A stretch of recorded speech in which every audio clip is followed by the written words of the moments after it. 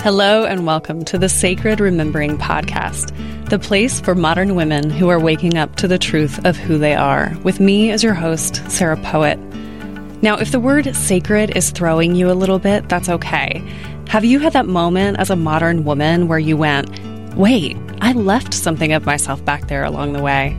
Well, if so, then you're already on a path of sacred remembering and you're actually in the right place. We know that modern women are rising, but we don't do it by fighting. We do it by remembering who we are and standing in that truth.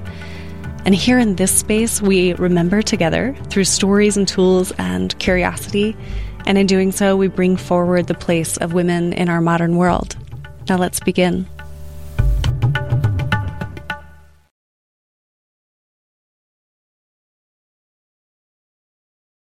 Hello, beautiful people. Welcome back. This is Sarah Poet, and I'm your host. And today we're going to hear an interview that I recorded in May with Kendra Cunov and myself. And we're talking about the global web of women. And I'm really excited that Kendra is here. I'm going to read you her bio in just a minute, but I'm a really big fan of Kendra's work. And this topic is just feeling so relevant right now. So I'm going to chat with y'all about it. My podcast is sort of shifting into these longer intros because I record the interview a while ago, and then when I go to put it out, I re-listen to it, I get in the groove of it, and then I want to talk to you all. So the last few weeks I've been just saying hello in a little bit of a longer way in the beginning, so that's what's happening. I hope that it serves. How are you? Thank you for being here. Thank you for listening. Thank you for sharing this podcast. Thank you for coming into the Sacred Remembering Facebook group. You all are really showing up, and the numbers for the podcast are growing. It's really exciting to see that during these times, we are remembering who we are. And the Sacred Remembering Podcast is for modern women waking up to the truth of who we are. And today we're talking about doing that in reflection of other women. And this is so important.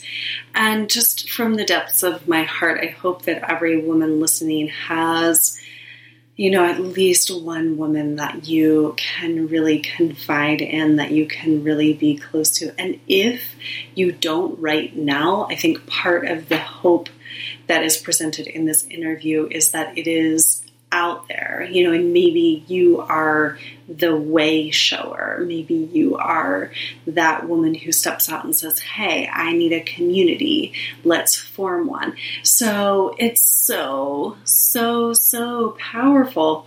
And I recently got, another just glorious taste of that in my life this week. Actually, I want to shout someone out, one of my closest sister friends, soul sisters, Jamie Flares. So let me back up. This week, my daughter, who I talk about in episode 1, and I talk about my story of being a birth mother and placing a child for adoption into an open adoption. I talk about that on previous episodes. I also talk about it in my TEDx. But she turned 20 this week. 20. Holy shit. And, every year I block that day on the calendar, and then some years it's like really emotional or a certain thing comes up. Last year I was fine. And this year I just really felt that something was coming, that something was unburdening, working its way out on this soul journey. And it turned out that I needed to really spend some time with that 19-year-old self who really felt herself very unworthy to keep the baby, And so that was this week. And as I was like preparing for this, a few sisters like stepped right in, and my web of women caught me, and I'm still almost like not used to receiving that in my nervous system. But Jamie Flara, she was on the podcast, I think it was episode 5 originally, like way back a few months ago.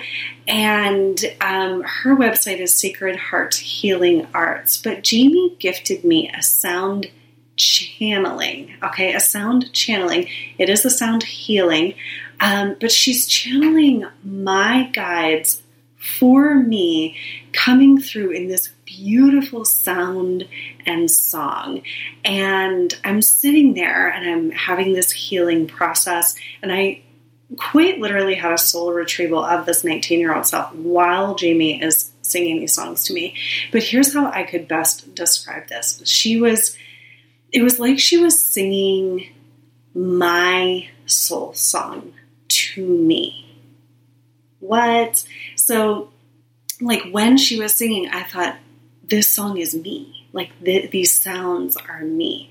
So, what a gift. One of the most amazing experiences of my life, and such a gift. I felt so much better after that happened. But, an example of a woman being a part of that web, such a gracious part of that web. And I definitely wanted to encourage you all to check out Jamie's sound healings, sacredhearthealingarts.com. So, yeah, women's circles, women's webs. The first round in 2020 of the Sacred Truth Mastermind has concluded. That was so powerful. The second round is starting August 19th. We're going to talk about that in this episode a little bit, about what that mastermind is about and the power of women seeing other women. Also, the guest today, Kendra Cunov, has a membership program for women, so be sure to check out kendracunov.com. And if you're interested in the mastermind, you have a couple of weeks here, so you can go to sarahpoet.com and schedule a consult. It is like a deep dive. It is a 6-month deep dive, and you experience the truth of who you are, and you experience that in reflection of other women. Excuse me, sorry to clear my throat in the podcast. But it's one of the most powerful things, because right now we're really coming into a really sacred time as women and really overcoming a lot of old programming. Kendra and I are going to talk about that in the podcast today too. A lot of old programming that keeps women separate from one another, keeps women in competition with one another. But what we're finding now in groups like Kendra's Web of Women and in groups like the Sacred Truth Mastermind is that there is a certain alchemy inside of these women's groups, inside of these sacred circles. There is a certain alchemy. I'm talking about actual magic that happens when you come together as women, when we come together as women, when we allow others to see us, when we begin to speak our truths to one another, with one another, and when we start to notice and track the sacred, okay? Because women together it's such a powerful force, maybe the most powerful force on the planet, I think. I'm standing by that right now. It's the most powerful magic that I am experiencing in my life right now. And I really want women to experience this. I just want women to experience this so deeply, because we have been indoctrinated, ingrained into a certain competition. I saw this on my Facebook page this week. There was a picture of a woman that hit the news. She was wearing a hat and a mask, so she was not identifiable, but she sat naked in front of armed, federal officers in the city of Portland. Now, I wasn't there, I'm just seeing the picture, but she spread her legs in front of the officers. And I put this picture on my Facebook feed without any caption or explanation, and I just kind of wanted to see what happened. And what happened was actually a lot of, women defending men, like talking about the trauma that men were experiencing for this woman having done this. And then a whole lot of competition around among the women, and just being very, very degrading comments, judgmental comments. It's been a while since I've seen anything like that.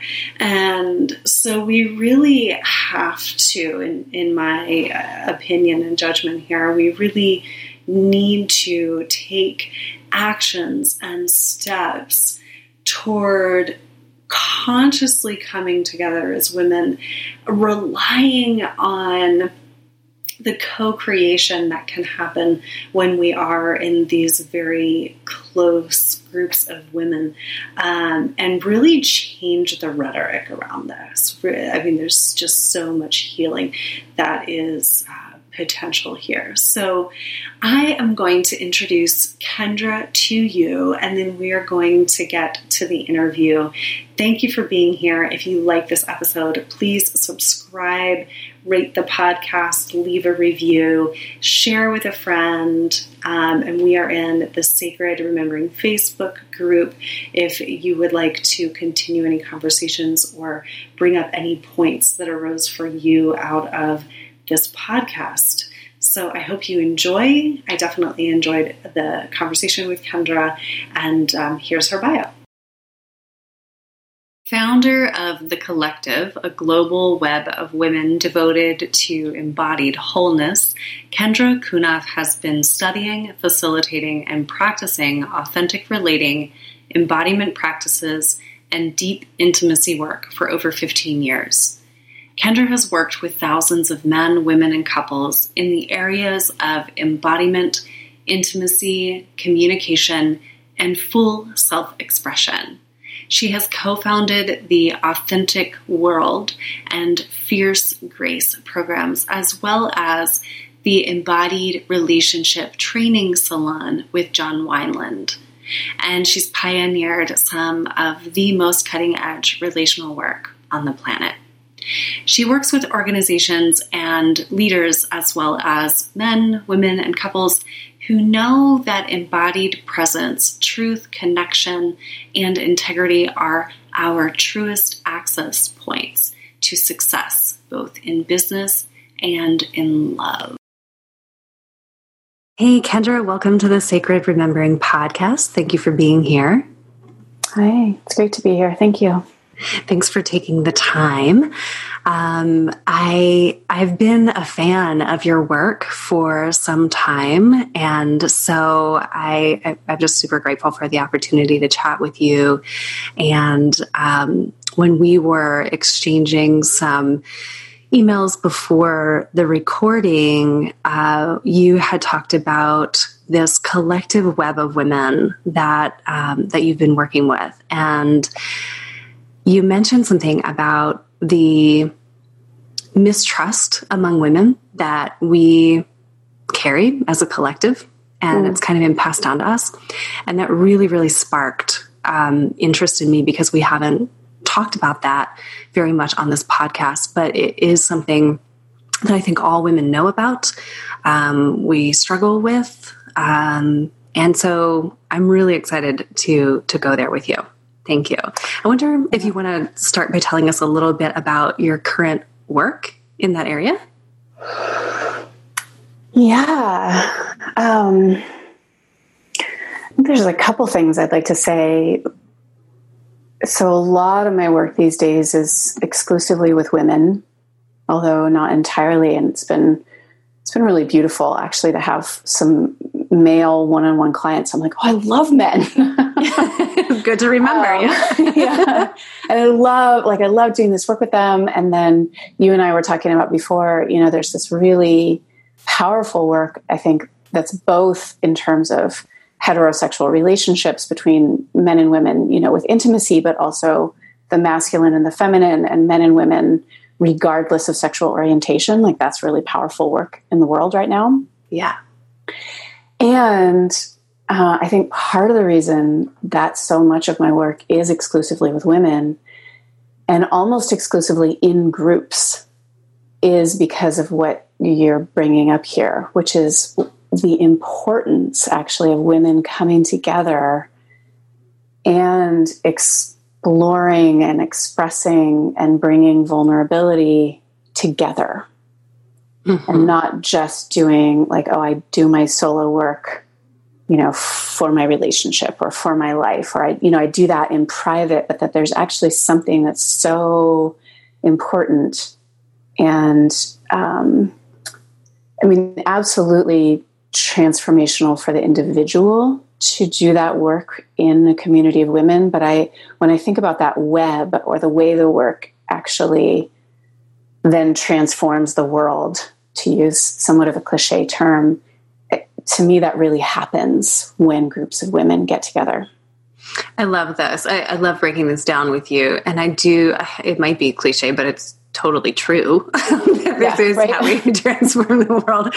And I think back to my own journey of sacred remembering and like when I had my son, and he's 11 now, I birthed without other women present. I had an infant without other women present. And then when I really kind of had my awakening when he was a toddler, that was a solo journey. And so thank you for reminding me because, in my women's groups that I have now, and it's really where a lot of my work is going as well. I love the alchemy that's happening in women's groups, but I think we do a lot of the beginning stages of remembering, often solo. I don't know if that feels true to you. Yeah, I would be so curious, again, to have like a whole group of women. that we could poll. and sort of poll and also hear those individual stories. Like what were those moments of awakening? Where were they solo? Where were they in community? And where have awakenings happened with other women? One of the things I love about working with groups of women, and I see this in a really deep way when I get smaller groups. So you mentioned the collective, capital T, capital C, and that's a large group, like a global web of women that I work with. And then I run smaller groups. Like right now, I have a small group called the Fierce Grace Incubator. And I remember 2 years ago in particular, I was running Fierce Grace, and I think there were 10 women, and there were 2 women in particular who did not like each other. They were sending me private messages about each other and all these things. And I just knew, I was like, you don't have to like each other. That's actually totally fine. Mm-hmm. You don't have to become friends, but whatever this is and whatever this woman is sparking in you, whatever that woman is sparking in, or you're sparking in her, and however intense this is, like there is something powerful. And now I see them, like they post on each other's posts on Facebook, and they're like they support each other. I'm like, they actually do like each other. Yeah. And to me, that process of, again, a kind of a cliche term, but like being triggered by, or whatever those parts are that rise up, like I do not like that about her. It's not okay to act like that, or it's not okay to be that kind of woman, or this, this behavior is unacceptable, or whatever those things are. I think they're distinct for each of us. Like, oh, that's too needy, or taking up too much space, or too loud, or too dramatic, or too emotional, or too flighty, or too, irresponsible, or like, these are all these things where it's just like, that's not okay. Yeah. And then to walk through that not by repressing, not by just going like, I guess it is okay. I guess I can learn to like that or something, but like actually walking through the fire of being with that, with another woman is really powerful. Absolutely. So how do you think we got like this? Why are we sometimes harder on other women than maybe we are on men? Or, and it probably has something to do with our relationship to ourselves, but why is there this historical tension between women? God, I think that's a great question, and it's huge. So big. I ask really big questions.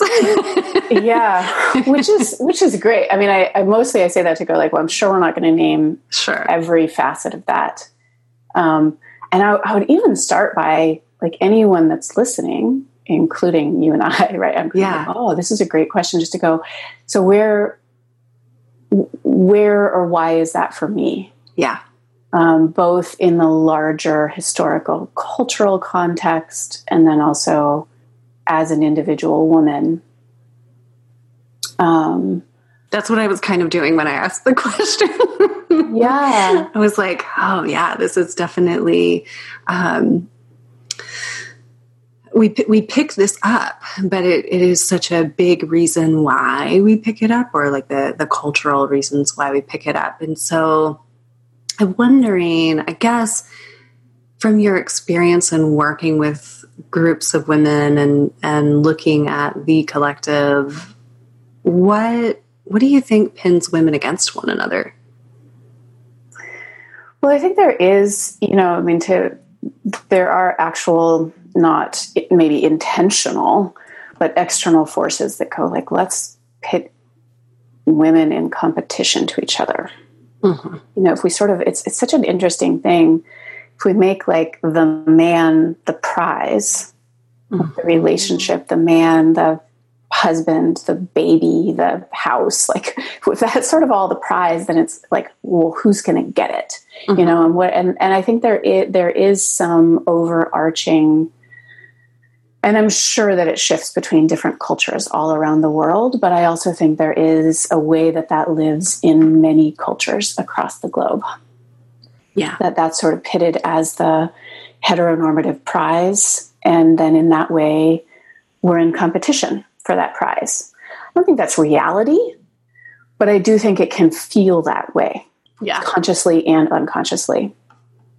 Yeah. And then, whether it's inside of that or whether it's a separate piece, I think there really is this sense that like women aren't to be trusted. And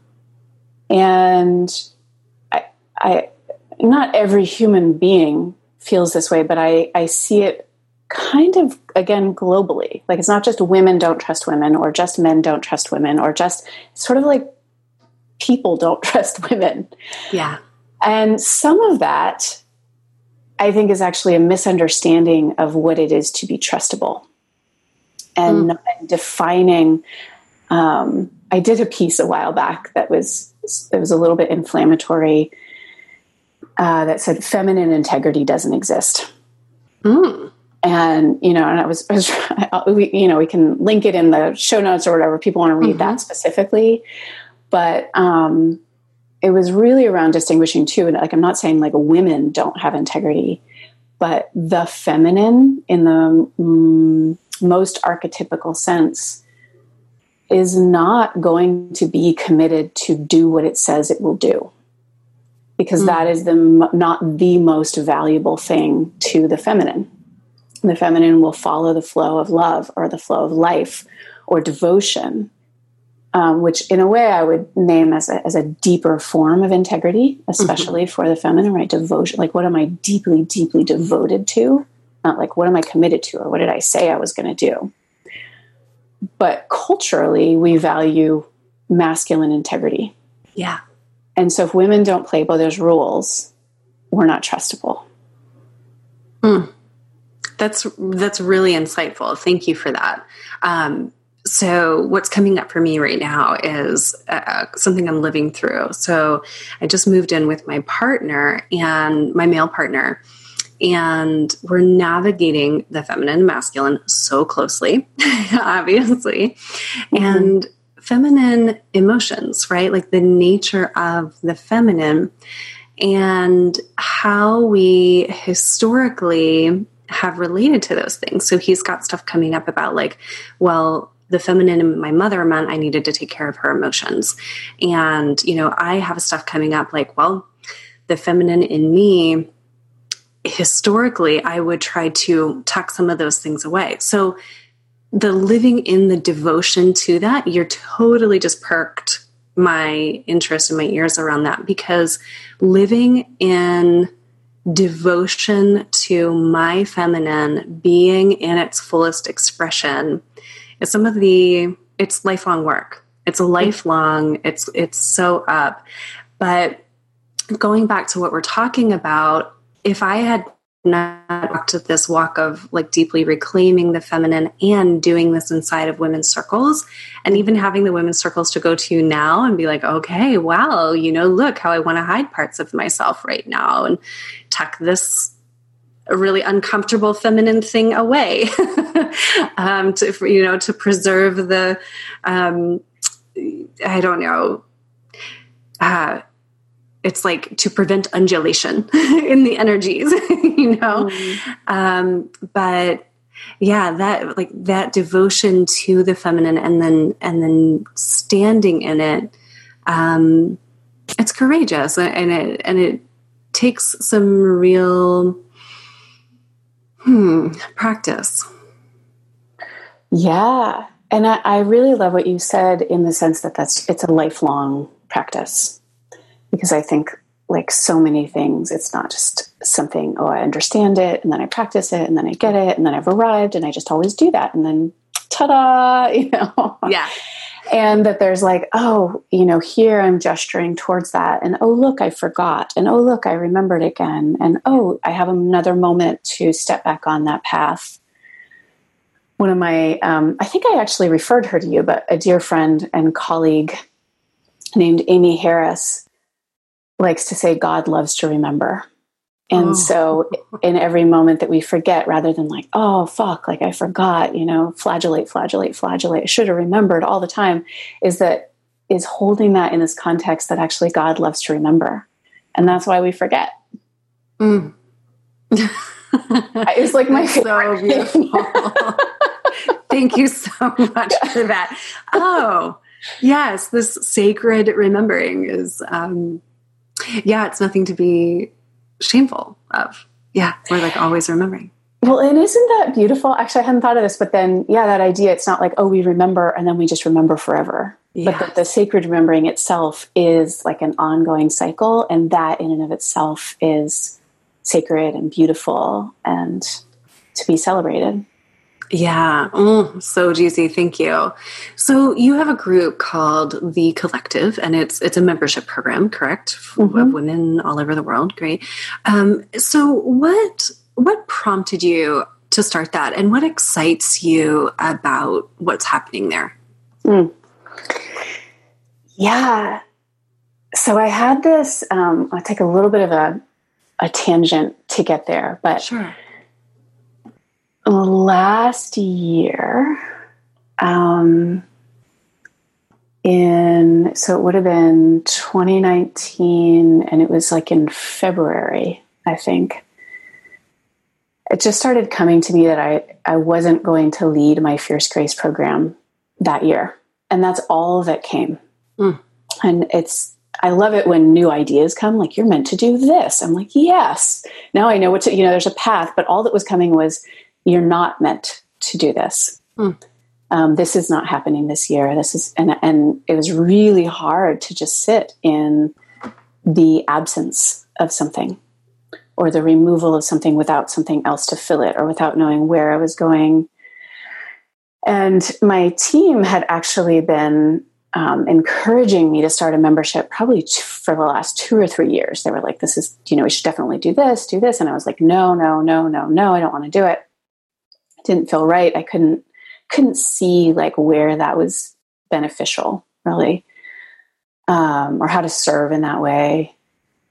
And then, so I gave myself basically this 2-month period when it became really clear that I wasn't going to be offering Fierce Grace, but without knowing what I was going to do, I was like, okay, I made a declaration with myself and my team that I actually wasn't doing that.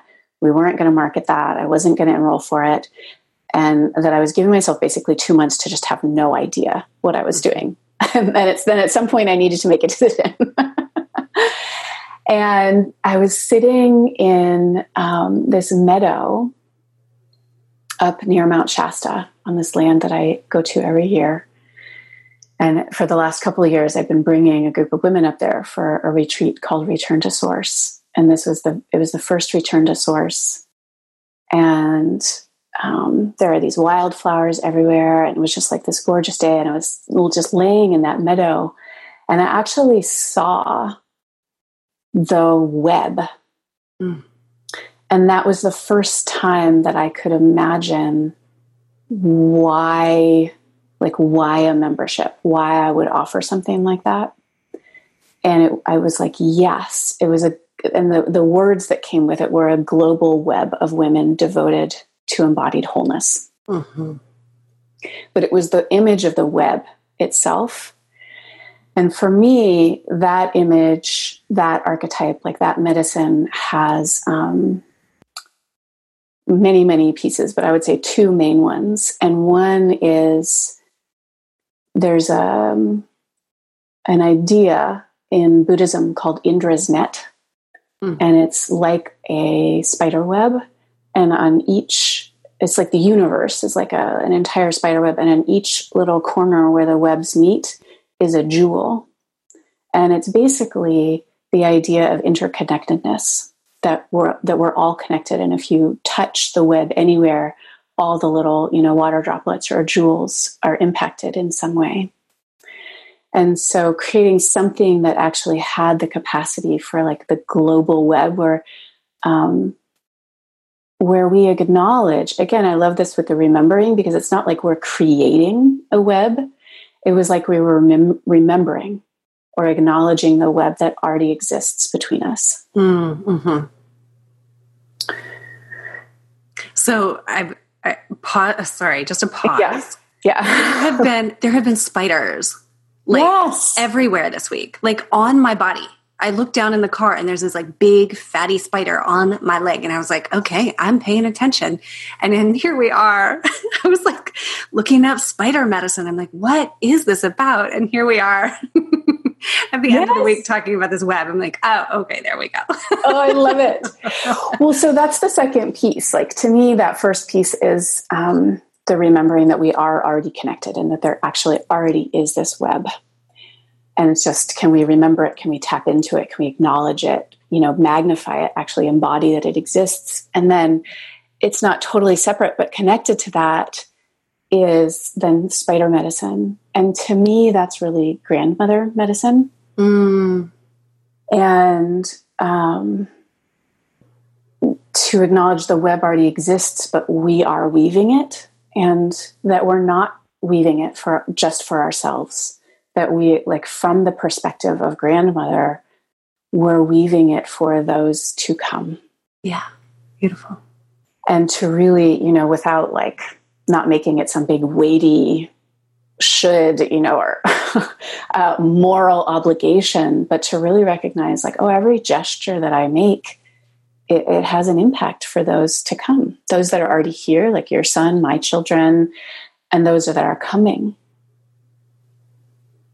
And can we as women especially gesture from that perspective? Beautiful, beautiful.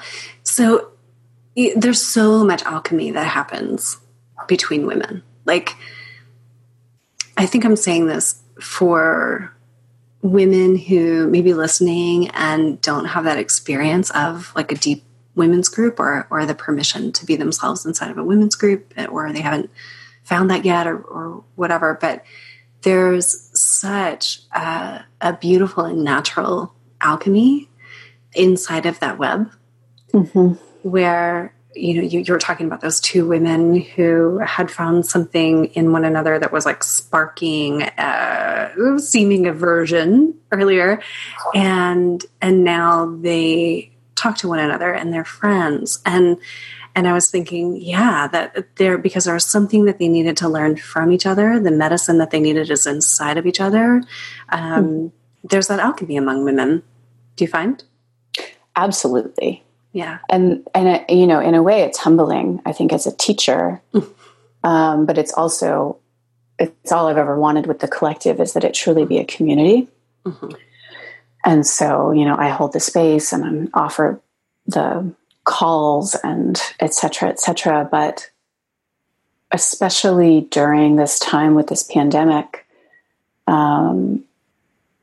I really got to witness, I would see women showing up in the community forum. And before I ever had a chance to see it or respond or bring something in, you know, 10 other women would have responded with the perfect thing. And I was truly witnessing women be supported in the ways that they needed to be. You know, both showing up and having it be maybe the only place that they felt they could say, like, I fucking hate distance learning. You know, I want to throw the Chromebook across the room. This sucks, you know, or I'm so frustrated with my child. All the way to having like sexual awakenings with the sunshine. Kind of, you know, and this being the kind of place that could actually hold all that, and where they could share things like this and have women come in and go like, that's amazing, I want to hear more, or yes, I feel you, or, you know, just stomp around and say, fuck that together, or celebrate. And, you know, a woman had a grandchild during that time, like so many different pieces. Yeah. And just profound to see the way that, again, like across the globe, and that it just gives me chills every time where I'm like, yes, we truly are interconnected in that way. And that deep mission to be all of the woman. I have a mastermind that I call the Sacred Truth Mastermind. It's like the sacred truth within, and we're sort of questing for the sacred truth. And so when women allow themselves to live as their truth, it's like, oh my God, I never say this to anyone. Thank you for being the ones that I can say this to. And then the embodiment of that truth becomes more real through that experience. Yeah. I think both what you're saying, like the embodiment through bringing it forward through the actual expression, and that, you know, as social beings, the being witnessed in that, even when it's virtual, like we know and we can feel like, oh, I was seen. Yeah.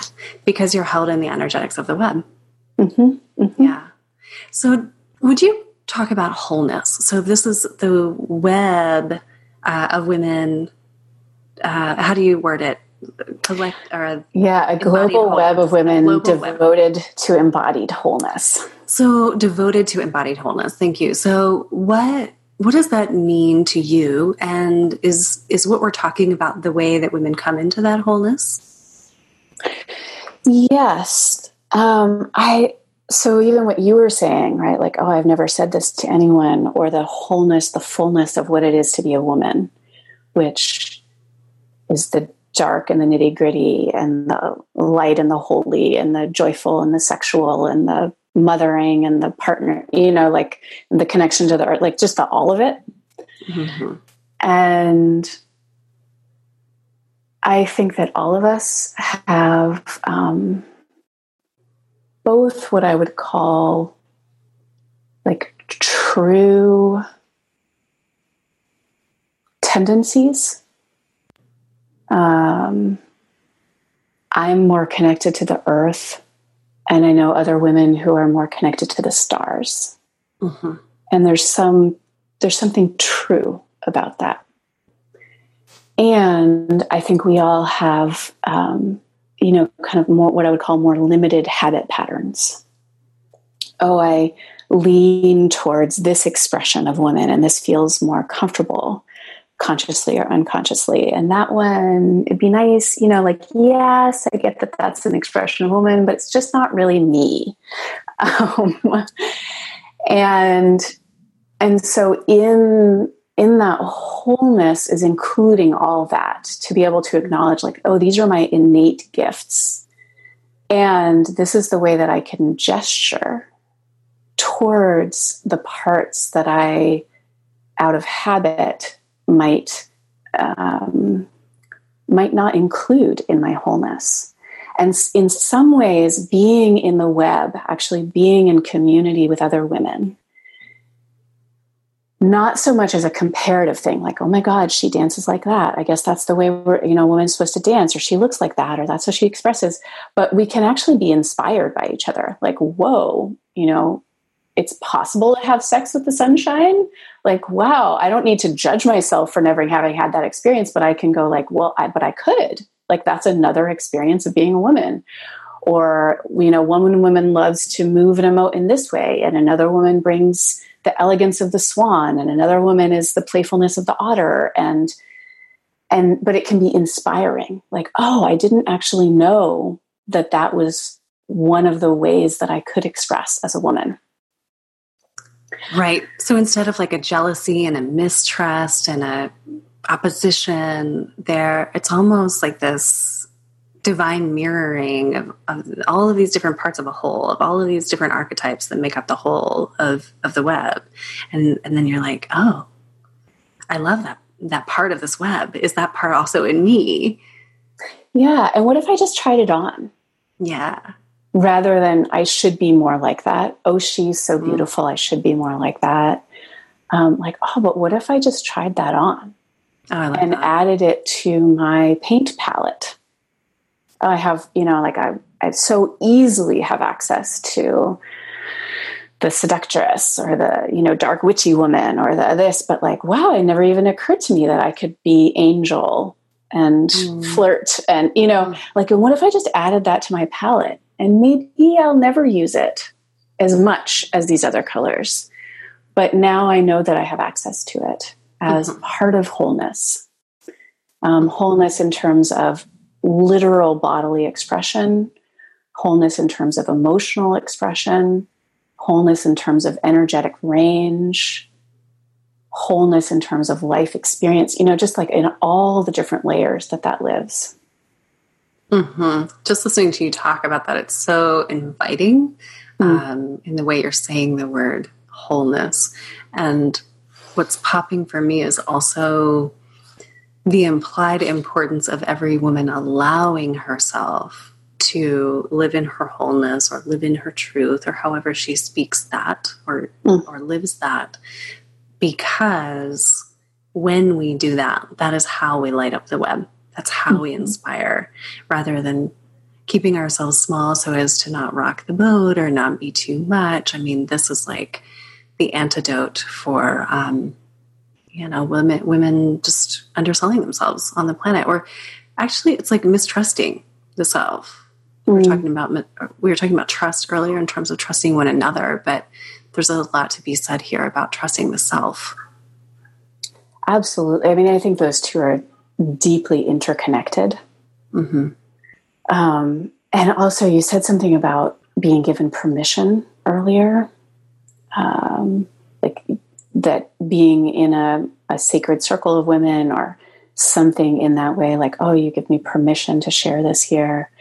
And I think what you just expressed, this is how we actually give permission to each other. When I am willing to show up in my wholeness, in my my radiant success, in my failures, in my confusion, in my joy, in my sexuality, in my, in my anger, in just in all these parts, I give other women permission to also show up in those parts of themselves. Yes. Yeah. And it's such a bold move, considering, how we may have been raised and that kind of thing. I guess I would love to ask a question. Usually I ask this in the beginning, but it's just arising now. Like, how did you have a path of mistrusting the self and then remembering to trust the self, or anything you want to say about your path of sacred remembrance? But was this a key theme for you? Yes.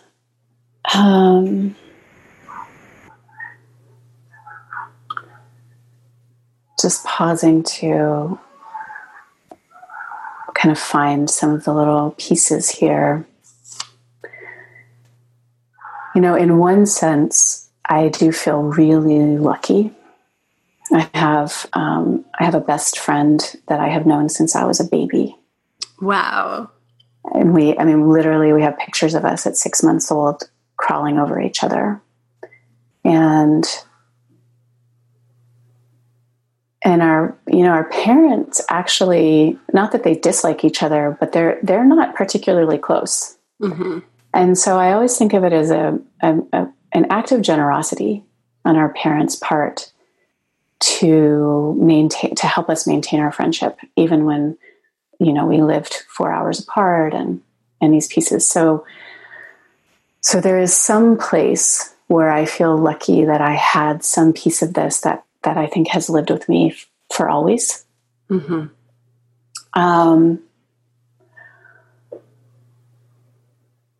In terms of remembering self-trust, remembering trust with women, and then just sort of trust, full stop.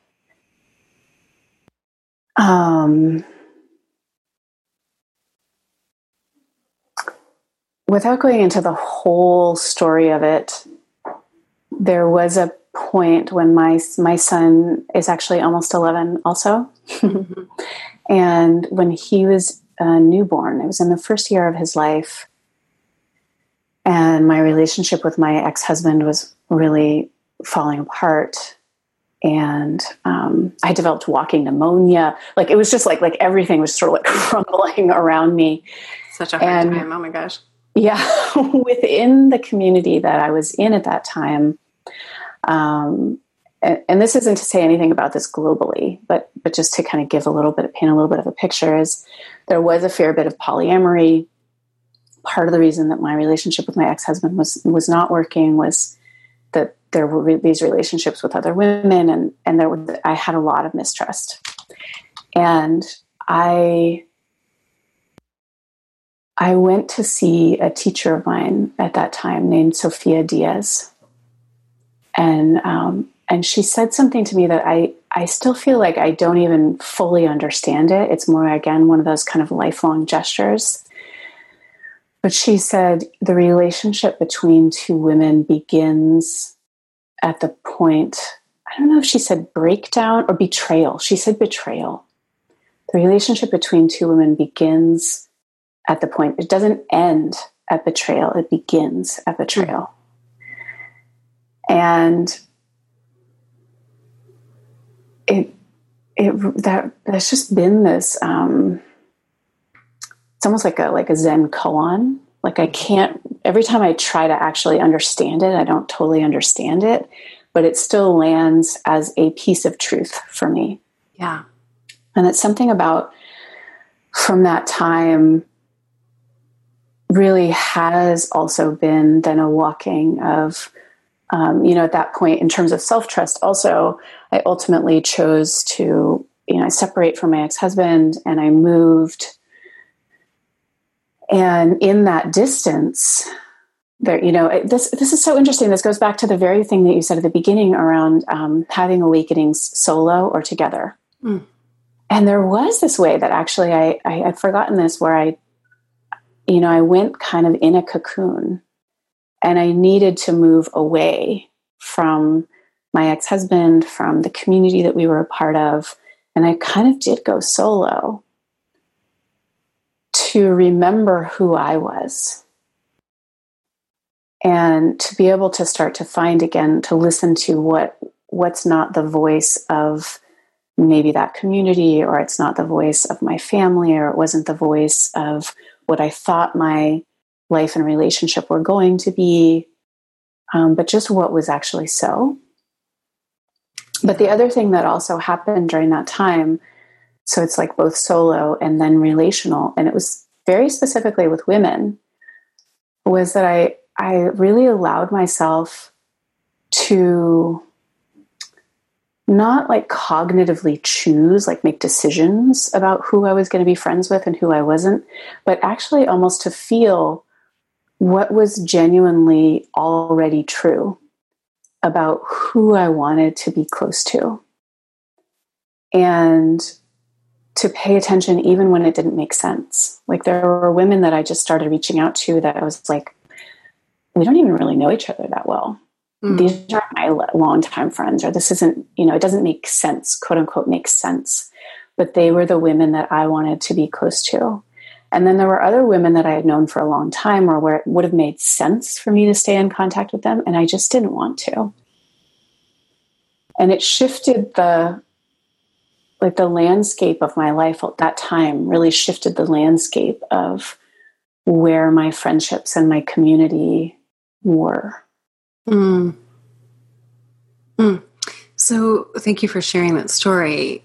And that cone stayed with me when you said the relationship between women starts at the moment of betrayal. It's almost like your relationship with women collectively began again at that point of betrayal. Maybe. Yeah. I think that's all in there. Again, it's one of those things that's like, you say it and I'm like, yes. And then I try to understand it and I'm like, I don't know. There's a web. Yeah. But it really, there is something there. Yeah. Yeah. And I had the experience as well where, I was the woman who was in the place of betrayal, even though it was never on my heart to be. I was in relationship with men twice who were coming out of marriages. So the marriage was dissolving, and it wasn't an affair, but I was in relationship before they were like officially divorced. And that's just a very uncomfortable place for another woman to be, like in another woman's space, essentially, as that space is breaking down. And I was on the receiving end of that at the end of my marriage as well. So it is very uncomfortable. But that betrayal, and I would say like that is one of the most difficult things about being a woman, is like the unresolved nature of those relationships between women, and just seeing how I could have handled that differently. But it keeps me in, it's almost like it taught me so much, like that moment of betrayal, that time taught me so much about how I want to be in relationship to women. And so maybe there was just some like transference of my story inside of your story as I was listening. But that's what arose for me. It was like the situational relationship that didn't end well or ended in betrayal is a teacher for then how to interact with that web of women kind of from that point forward. Yeah. I think about then a couple of years after that, and there was a woman that I was becoming friends with, who I'm still friends with and I love very much. And there was a man that I didn't know that she was dating, who I was having a crush on. And I was just kind of flirting, and she came to me at one point and she was like, look, we're not monogamous. It's fine. It's okay. But I can't be your friend if you're going to date him. Yeah. And really wasn't any judgment from her about it. She was just like being really clear about where she stood. She was like, I'm not, maybe I wish I was the woman who could do that, but I'm just not. And so I just wanted to let you know, like, what's going on. And I just remember in that moment, and I think it's really important to say, this isn't like some prescriptive moral thing about how women should choose. But for me, it was so clear in that moment, like, oh, I would so much rather be your friend than like have sex with that man. Yeah. Partly because it was just really clear. I was like, that's not like the man for me, Yeah. But I do think that there's something, again, this goes back to the competition piece, and sometimes just where, even if it's not scarcity, there's like urgency, like, oh my God, if I don't like jump into bed with that man, or if I don't get in a relationship with him, or if I don't like catch him now, he'll be gone forever. And then there'll be no others, and I'll be alone forever. It's sort of like this little rodent-y part of us that like, Yeah. And so I think like, even if he was, capital T, capital H, like the or one, the one. Mm-hmm, mm-hmm. If it can't wait for me to develop a relationship with another woman, like it's probably not the one. Yeah. Lesson learned. And I just looked back and I was like, man, like I am so glad that I'm still her friend. You know? Yeah, exactly. And I think, so important in our culture because, how the hell did we let men get in between women so damn often? It's like, let's stop doing that. Let's stop doing that. It's not a good idea. Like the space between women is really a space for women to navigate consciously. And, I love this conversation. Go ahead. I just want to bring this because it came up right at the beginning, and I think I just want to acknowledge like how tender that space is. Mm-hmm. And this is partly your original question, like how do we end up not trusting each other? Mm. Some of it I think is because we matter so much to each other. And so those heartbreaks, those betrayals, those little losses of trust, those like they feel much more tender. And I felt it even right at the beginning when you were doing the 3-breath meditation. And the second breath was to build a bridge between your heart and mine. Mm-hmm. And I was like, oh my God, this is so tender. Mm-hmm. Like it's actually such an act of vulnerability to go like, okay, yes, actually I will do that. Right now, like I'll feel my own heart and I will intentionally build a bridge between my heart and yours. And, it felt like even just talking about it, like it feels fluttery and it's like a little baby bird. It's like, oh my God, but our hearts could be connected. Like, oh, that's just so tender. Mm-hmm. Mm-hmm. And, I want to say like, of course it's totally worth it. Like, yes, please, let's take that risk. And just to really acknowledge like the tenderness of that. Yeah. Thank you so much for taking that slow and breaking that down for us and for me, because it's my nature to go deep fast. And so sometimes I don't realize the vulnerability that I'm asking of someone else. Mm. Yeah. So thank you for saying that. Like I'm learning. Yeah, I'm learning to, I don't know, just slow down in this tender heart. So thank you. Yeah. I mean, and I would say, keep going deep fast. Right. It's not a call to not do that. Like it was a really beautiful way to start. Thank you. I mean, I think for all of us women, there's value in both. That I hear so often, like even in the collective, and I'm so grateful to hold a space that can be, what might be considered a safer, a more permission-giving space, a space where women do feel safe. But a lot of times, if I hear something like, oh, I don't have this with the women who live near me, or I wish I ... or all the women that live here ... And I'm just like, no, that's never true. Mm-hmm. It's just never true. I don't care where you live. I don't care what your job is. I don't care who goes to your school. There will be people and women who don't want to go deep, who don't want your vulnerability, but it's never globally all this kind of woman. Right. There are absolutely other mothers at your school who are just like, who want to be just as vulnerable as you. And they're just as scared. They think you have it all together. Mm-hmm. And they're like, oh, she doesn't want to know about my messy living room. And you're thinking, oh, she doesn't want to know about my messy living room. Mm-hmm. And you're sitting right next to each other.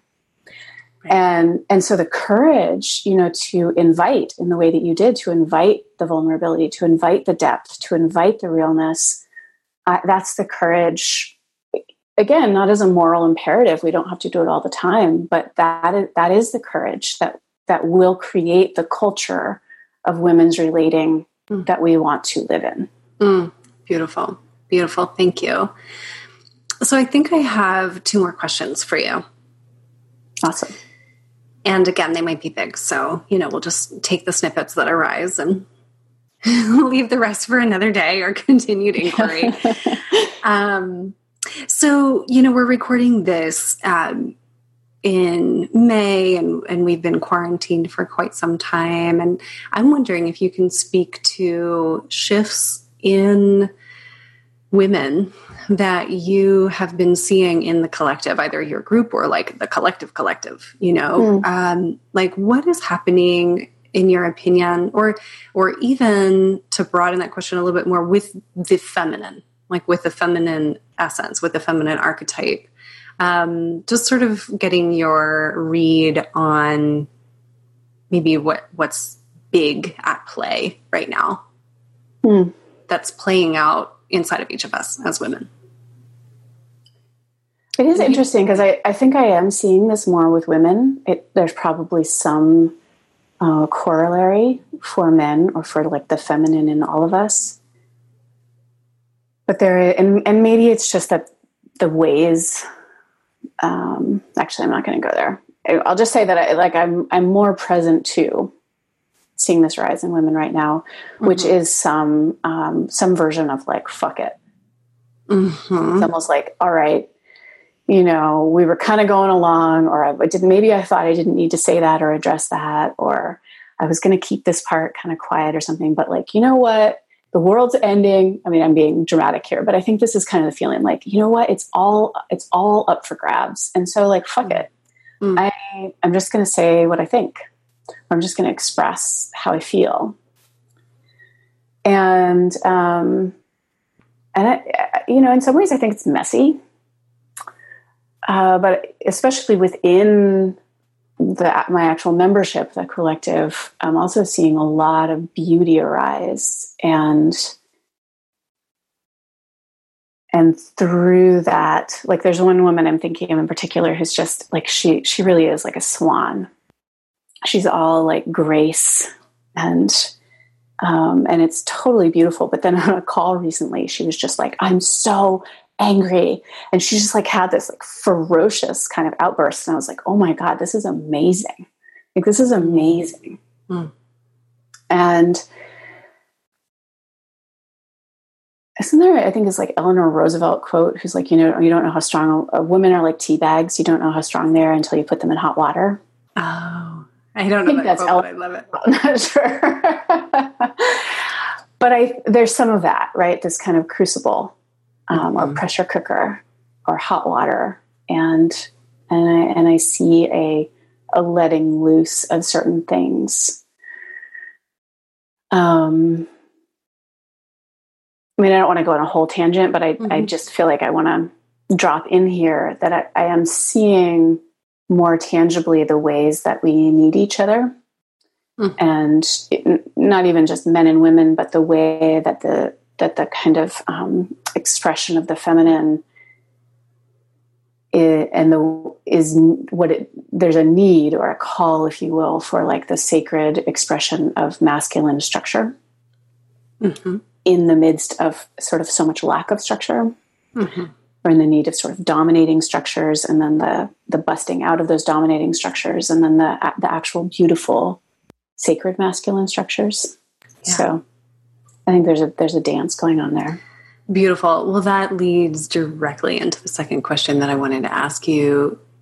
Potentially the last question that I want to ask you is that how does women doing this work, if women choose to do this work of becoming whole, how does that impact the masculine? Either the masculine, answer that any way you want to, in men, in any bodied human on the planet. How is that reclamation of the feminine impactful toward actually bringing forward the sacred masculine?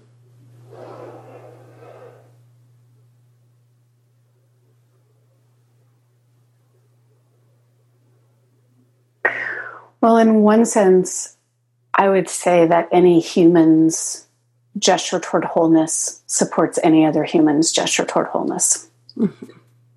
That in that same way where I talk about giving permission and that courage to step into wholeness, that we all give each other permission. Man, woman, any gender, any body, masculine, feminine. Another layer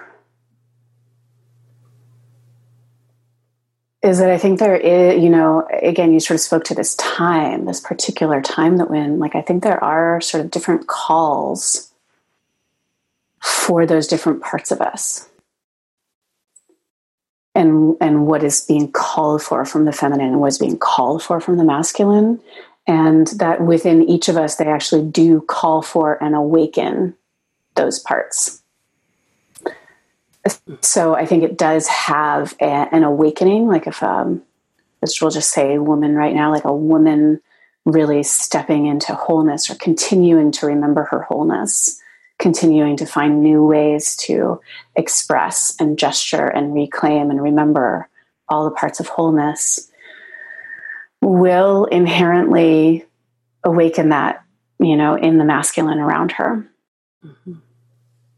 And then in a subtle, I don't know if it's subtle, something about it seems more subtle, but then it's more internal, is, part of the wholeness, and I'll just speak to women here, although it's absolutely true for all humans, but part of wholeness for women is the wholeness of, like, the fullness of our feminine and the fullness of our masculine, and the way that those two dance within us.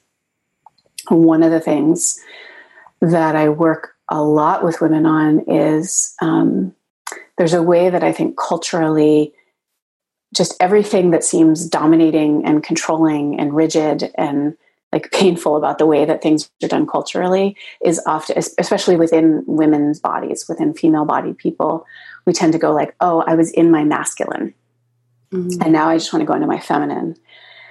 And what I think that dismisses is the healthy and the sacred masculine. And right. So there's a way that it's almost like the immature, the self-centered, the unhealthy, the toxic masculine just gets called the masculine for shorthand. Yes. And that we actually lose part of our wholeness when we're just like, oh, I did everything from my masculine and now I want to do it from my feminine. I'm like, no, you did everything from your like immature masculine. Yeah. And you don't want to do that anymore, but don't discount the beauty, the power, the profound like service that your healthy and your sacred masculine have to offer the world. Mm-hmm. Mm-hmm. That was the topic of my TEDx, Kendra. Love it. Yeah.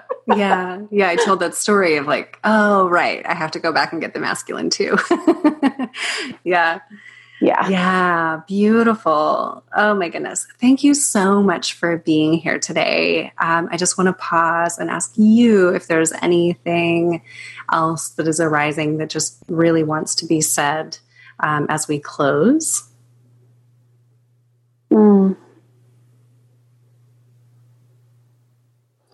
I think the last piece I would like to say as we close, because we didn't really, when I talk about a global web of women devoted to embodied wholeness, I want to say what I mean by devotion in that context.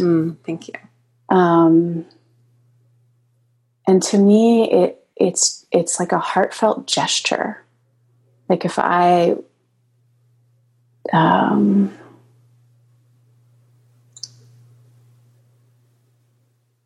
it's almost what I would say is the feminine form of discipline, right? And the root of discipline is disciple of, to actually bow oneself down towards.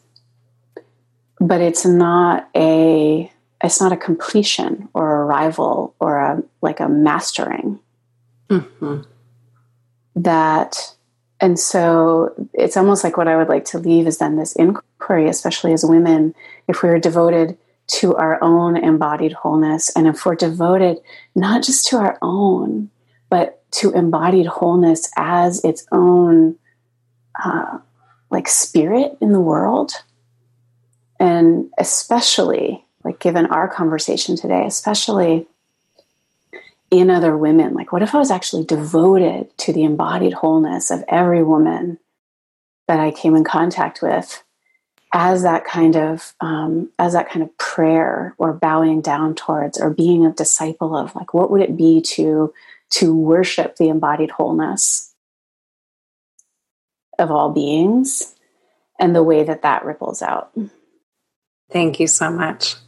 I'm taking that contemplation forward. Absolutely. And and considering that as well as this, the web of the grandmothers. You know, the grandmothers would want us to live in that devotion to one another. Beautiful. Thank you so much. Would you please tell our listeners where to find you if they want to find you on the web? Yeah. Well, one of the great things about having a name like Kendra Cunov is that there's not very many of me. So you can, if you search me on Facebook or Instagram, I'm really easy to find as Kendra Cunov. And my website is kendracunov.com. And, in there's just there's a lot of blogs and videos and resources to get a sense of who I am. And then absolutely there's areas to go see what it is that I actually do, if that's what people are interested in. Beautiful. I follow you on Instagram and watch your stories all the time, and really appreciate your blogs in my inbox and your inspiration. Thank you so much for doing what you do in the world and walking the way that you walk. Thanks for being here. Thank you so much. Thank you again for listening. It is so wonderful to have you here. Please spread this podcast. Share with at least one person who you know would love it or who might need it. And check out kendracunov.com and sarahpoet.com for the opportunities to join women's groups and collectives. We will see you again next week. Take good care. Live in your truth. You're doing it. Keep going. So much love.